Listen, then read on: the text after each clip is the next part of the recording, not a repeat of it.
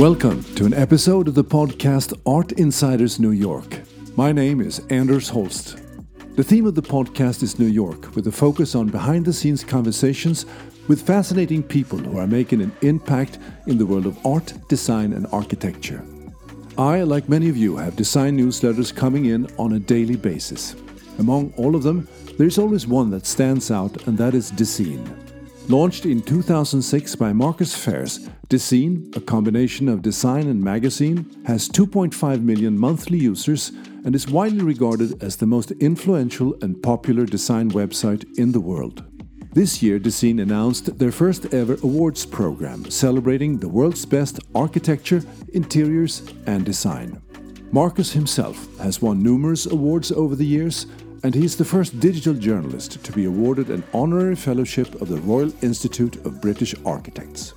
So how do you build a website like Dezeen? How do you stay on the cutting edge? Why is it important to compete in design? Many questions, and here's some answers from a phone interview with Marcus, who lives and works in London, even though Dezeen has an office in Manhattan. Hello? Is this Marcus? Yes, it is. Hi. Yes, hi, it's Anders here. Can you hear me? Yeah. Yeah. Perfect. Well, welcome to the show, and thank you so much for doing this. No problem. So, how is London? London is hot. We've had about 4 weeks of constant sunshine, which is not what you think about when you think of London. But yeah, we're enjoying a long, hot summer. Congratulations to the World Cup. You beat Sweden, among other teams.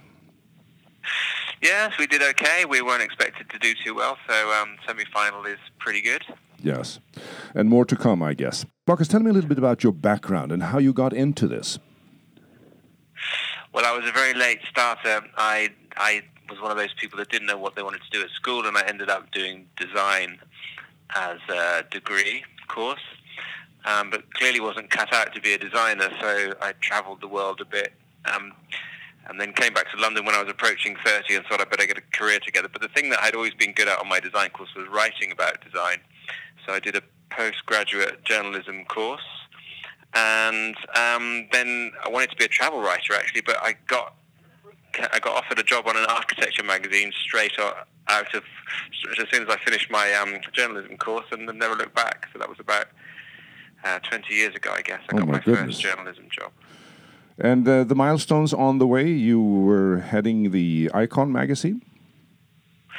Yeah, so I started out working on trade magazines, and then I got headhunted to launch Icon, which was a monthly, still going actually, a monthly architecture and design magazine. Yeah. Which in hindsight, that was 2003, so that was the kind of the golden era of print magazines. Little did we know that the internet was just around the corner and was going to sweep everything away.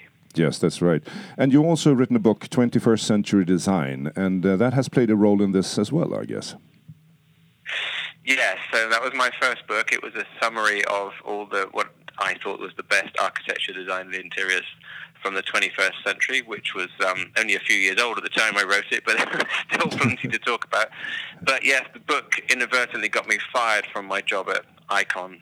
Oh, it's how was that? Boring story, but I didn't think to clear the book with my bosses, and then when it came out, they went a bit crazy and fired me. But that's why Dezeen came about, because I thought, okay, I can do this. I had this internet idea. Wow. I'd seen the internet emerge as a platform for discussion and publicizing architecture and design, and I thought that might be a good thing for me to try out. I don't understand why they fired you. They should have looked upon that as an asset, and also, they could have been with you for the next step of the journey here.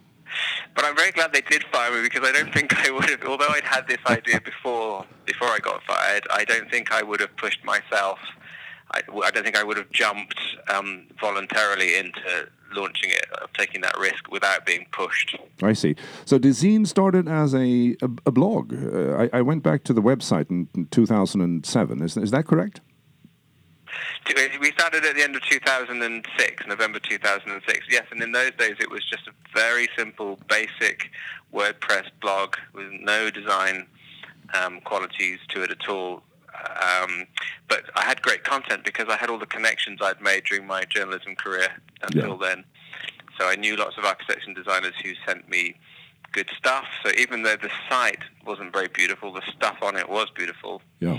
And then I got a big break after after a couple of weeks when I went to Miami for Design Miami and bumped into Kanye West at a garden party. Wow. And persuaded him to give me the exclusive on his new New York apartments.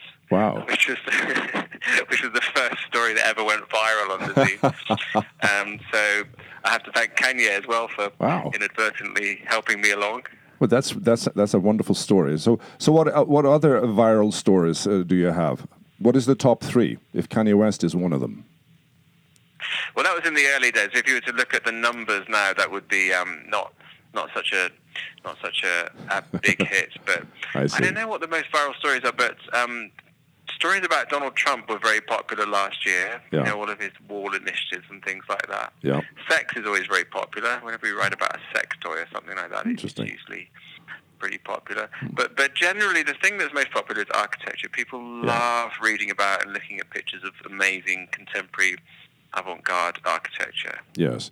And I was just going to ask you that. How do you find all these wonderful ideas and pictures and photos and things like that? I mean, it's like, it's an incoming call here. And accept. Hello, Marcus. Sorry about that. No worries. We got disconnected here. This is the nature of live recording. But anyway, so we're back. So we talked about the wonderful content that you have on the website. So how do you keep on the cutting edge here? How do you find all these wonderful ideas that is attracting to your users? How does that work? Well, actually, a lot of what we publish just gets sent to us. So we have a submissions email address, and stuff comes in every day. I mean, too much of it is incredible, actually. We get hundreds of submissions every day. So a large part of what we do is diligently sort through the submissions and prioritize them. But of course, besides that, we're always at events and fairs and conferences and always scouring, social media and the news and everything like that, and talking constantly in the office about things and figuring it out. So I say there's a kind of strategic way we operate, which is I try and identify topics that are of emerging importance, like at the moment drones is something we're writing about a lot in the past, 3D printing and robots coming into architecture, very, very much often tech trends are the big ones at the moment. But then just the day-to-day, the flow of keeping up the kind of constant flow of beautiful, innovative, avant-garde projects. I see. And you also have an interest in the transportation solutions. I've seen that on many articles, sort of fast trains and other interesting sort of visionary projects. Yes, we very much try and cover the avant-garde and future-facing sides of architecture and design. And of course, the problems that the world faces have a design dimension to them. So getting from A to B, transportation is a big design problem, both in terms of the vehicles themselves, whether they be cars or trains or planes or drones or whatever, but also the network, the railways, the hyperloop solutions, the airports, the road networks. I mean, obviously, driverless cars is a huge topic as well at the moment. Yeah, so that's an important part of your mission. I don't know if you have a mission statement, but that would be a part of your sort of concern and a part of your interest to sort of stimulate ideas that has to do with solving these bigger issues, correct? Yes, I mean, our mission is to be the most influential and popular design website in the world. And popularity is just about numbers, but influence is a little bit more complex, because influence is about spotting things that you think are important, reinforcing their importance, and then hoping that other people agree with you. Absolutely. So the most recent example of that was drones. We made an 18-minute video documentary about how drones are going to change cities, and that was very much us putting ourselves in the firing line of prediction of what's going to happen in the future. That's wonderful. I also read the article about the renovation of your office space and store. You have something. You have a passion for watches. How did that come about? Well, we actually closed the watch store down a couple of years ago. Was it last? I think it was a year ago. Okay. But we were always, when Dezeen started, it was a blog that published stuff but didn't have any business model. So we always were trying to figure out what the business model would be. So we launched a jobs recruitment board, which we still have. Yeah. We published some books, which we've stopped doing now because it's a lot of hard work. We did a few pop-up shops, and then we launched our own e-commerce store selling designer watches, because at the time there was a lot of young design brands launching their own watches, but there was no way that you could buy them. Yeah. So we developed a platform for that. But to be honest, it was a lot of fun, and it went quite well for about 5 or 6 years. But it just became a distraction from our core mission, which is editorial. And also we were competing against, Amazon and, the Apple Watch and things like that. And that space got a little bit crowded. Yeah. So we decided to stick to what we're best at, which is editorial. That sounds wonderful. So what is your role at DeZane today? And is it the same as in the beginning, or has the sort of the content of your work, has it changed over time? Oh my God, it's changed dramatically. I mean, initially it was just me. DeZane was me. Yeah. And it wasn't making any money in the early days, so I had to limit the amount of time I spent on it. So I would spend an hour a day on it. But I was very much the writer, so I was, writing the text and cropping the images in Photoshop and uploading everything myself. But now we employ over 30 people. We've got about 30 here in London, and then a small team in New York, editorial team in New York. So my role now is I would say is a cross between CEO and creative director. So coming up with new ideas, new concepts, keeping an eye on the quality of what we do, but also just running the business, really. Yeah. Now, you launched the DeZane Award. Now, do we need another award? Why is this important? One of the reasons we didn't launch it earlier, we've been going 11 and a half years now, is because we felt the same way. It's like there are loads of awards programs. What can we add to that world that's different? Whenever we do something, we want it to be unique or never been done before, and you can't say that about an awards program. But if you look at all the awards programs that are out there for architecture and design, I mean, most of them have a flaw. The flaw is often that they're very, very expensive to enter. Yeah. Or that they have a ceremony that's kind of boring, or that they charge you to be in the book, or they're simply not international enough. They're very kind of for a particular country or whatever. I see. So we thought with our global reach and our audience and our sort of basically our raw marketing power, it would be interesting to launch an awards program and make it really, really cheap, so very, very accessible for people to enter. And I tell you what, it's been so successful, and I'm sounding a bit weary. It's because we're going through all the long listing process now. Yeah. And oh my God, the quality is astonishing. I mean, I was looking at some of the architecture categories, and we've got 300 plus entries per category, which are all amazing. So having to go through all of them and make sure everyone gets a fair chance and a fair amount of time with the judges' attention. So do you have a jury for all those 30 categories, or do you have one sort of board that will review all of them?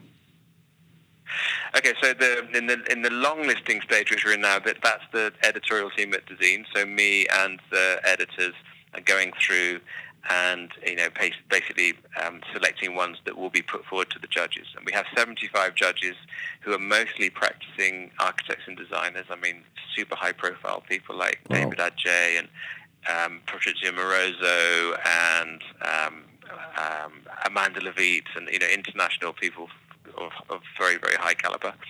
And they will each be assigned 2 categories each, and there'll be, I think there's 5 judges per category. So that's how we're divvying that up. And then they will all judge independently of each other, so they won't know who the other people are giving top marks to. Then that will all come back to us.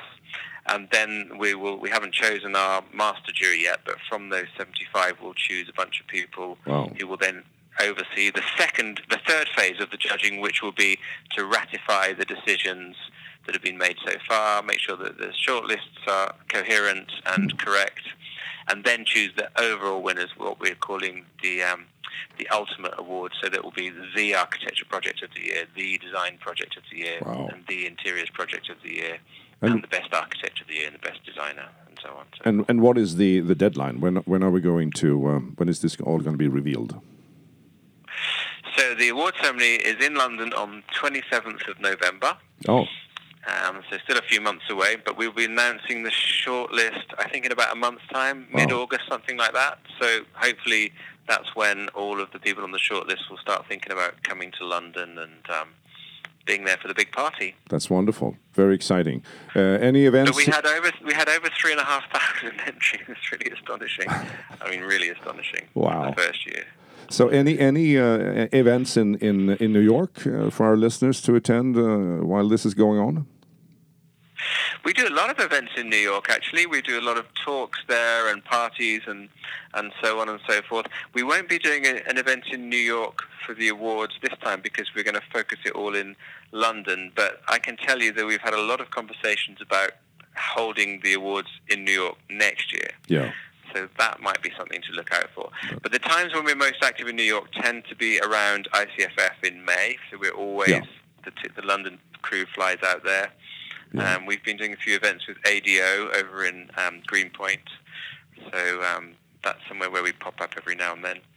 And increasingly LA, actually. We've found a little niche in Los Angeles, so we're doing a few things out there at the moment as well. Oh, that's interesting. So we'll have to keep an eye on what's happening here for our New York-based listeners.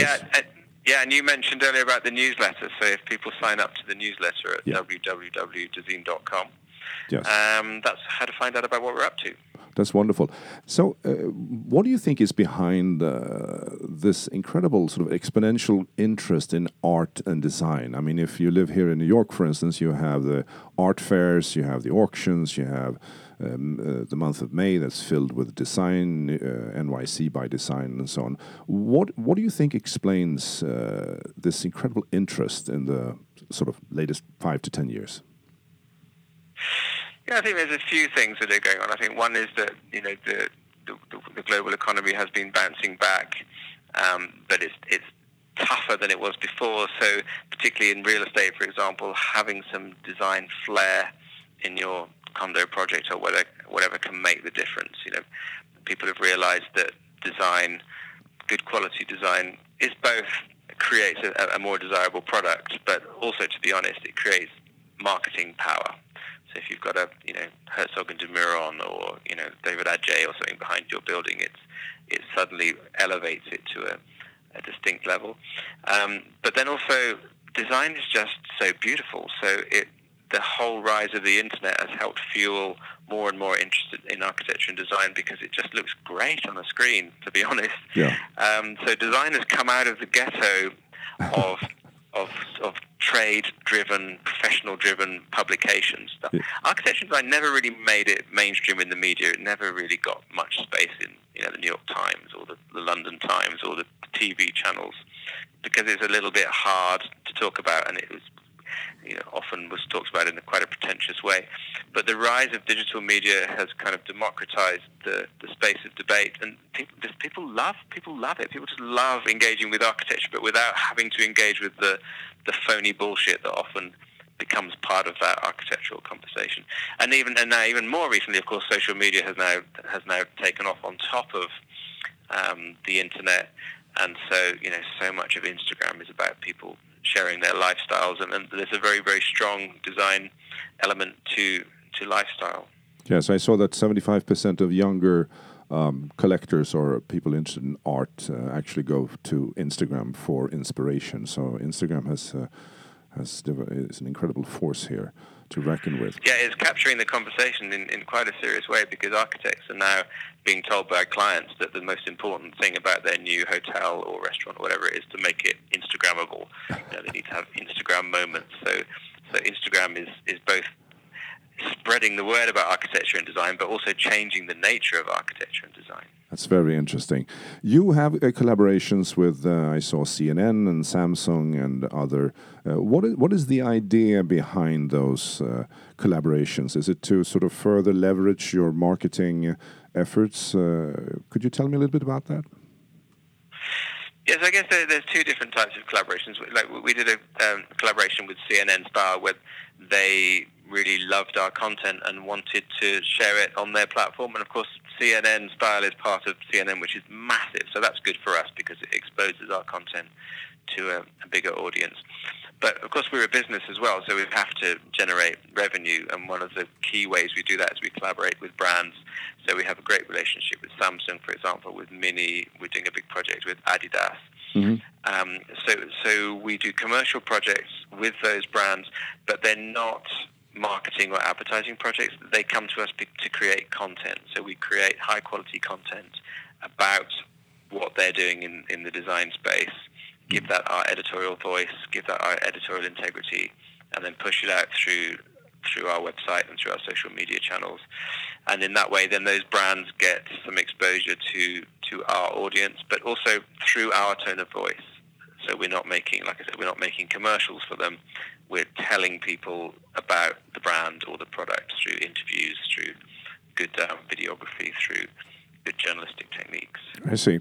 So where do you go for inspiration in your job? I mean, what are you most passionate about in this whole wide range of ideas and topics and photos and everything that comes across your table? What is your personal passion? Well, I must admit, my personal passion is for journalism and for digital media. So I love what I do. I love the job of a journalist is to absorb information from the world around them and then process it and package it and put it back out to the world in a kind of coherent and sort of directional way. I love that most of all. But in architecture and design and all of the visual arts, I mean, I'm a kind of a really sort of street level person. I love just walking around cities and following my nose and looking up and taking pictures. And I love the kind of informality of that kind of experience of a city and experience of objects in a city. I see. Rather than, like making pilgrimages to famous buildings and famous museums, I like to just wander around. So what is your personal vision for Dezeen in the future here? What are the next step? Any new exciting ventures on the horizon that you can talk about? Well, I think that the current big push is the awards. So that's been a success already, judging by the number of people that have entered, and we have to get through to the end of the year and the ceremony to take a view on that. But in terms of what else could and should Dezeen do, we're always looking for things that we can apply our brand to that make sense in the architecture and design world. And so I think a conference would be an obvious thing, like to have a big gathering of people where everyone comes together in a city and listens to really inspirational speakers and, kind of contentious debate and really an event where we really try and sort of point the direction of the future. So I think that's something we might explore next year. We're always very, very interested in video. It's always been a strong thing for us. So I told you about the drone documentary. That was the first time we've made a longer form documentary at 18 minutes. And I think we'll do more of that. So we'd love to see Dezeen making, series for Netflix or Amazon Prime or something like that. That's wonderful. That's a bit harder to achieve, but that's definitely something we'd like to try and pull off. Well, I mean, if you're considering the speed you're traveling in, that's next year then. Let's give it 3 to 5 years, shall we? Give ourselves some breathing space. But no, one of our core skills is to interpret the world of architecture and design in a way that is comprehensible to everyone. So we apply that through the website, we apply that through social media, through our newsletters. What other platforms might we be able to choose? And obviously, more traditional length TV content is one of those ways. Yeah. Well, it's going to be very interesting. I saw in your bio that you're also involved with Pecha Kucha. Is that how you pronounce it? What is that? Okay, Pecha Kucha. Pecha Kucha is a presentation format that originated in Japan about 15, 16 years ago. Basically, it's a format where speakers get to show 20 slides, and each slide is only on screen for 20 seconds. So it was invented by a friend of mine in Tokyo called Mark Dytham, and the reason he invented this format was because architects, if you give them a keynote presentation and a clicker, then they'll tend to waffle on for hours and hours and hours. So he came up with a way of keeping it short and keeping it regimented. That should be applied across the line. Sorry? That should be applied across the line for everybody who's got a clicker in their hand. Absolutely, yeah. And it has been. Pecha Kucha has been a huge success around the world, and companies often use it now for their away days rather than letting the managing director just drone on. They give them pre-programmed Petra slot. So me and a friend of mine called Max Fraser were the first people to bring Petra to the UK. So this was a long time ago now, to be honest. We haven't been involved since then. But yeah, that's one of the things that I did before Dezeen started, and around the same time that Dezeen started was to run these kind of events where architects and designers and artists would present their work and their ideas to audiences in this kind of super regimented Pecha Kucha format. And Pecha Kucha, by the way, is a Japanese phrase for chit-chat. Chit-chat. That's very interesting. Well, Marcus, thank you so much for taking the time. Really, it was very, very nice of you. And I'm very inspired by your website. I think it's wonderful, and everything you do is fantastic. And I wish you the best of luck. And thank you so much as well for the interest. Thank you, Marcus. Bye-bye. Bye-bye. This is Art Insiders New York, and my name is Anders Holst. Thank you for listening, and be sure to visit artinsidersnewyork.com to join the conversation. If you enjoyed this episode of the Art Insiders New York, head over to iTunes to subscribe, rate, and leave a review. It's very much appreciated. Thank you. This episode was produced by UIM LLC, copyright 2019.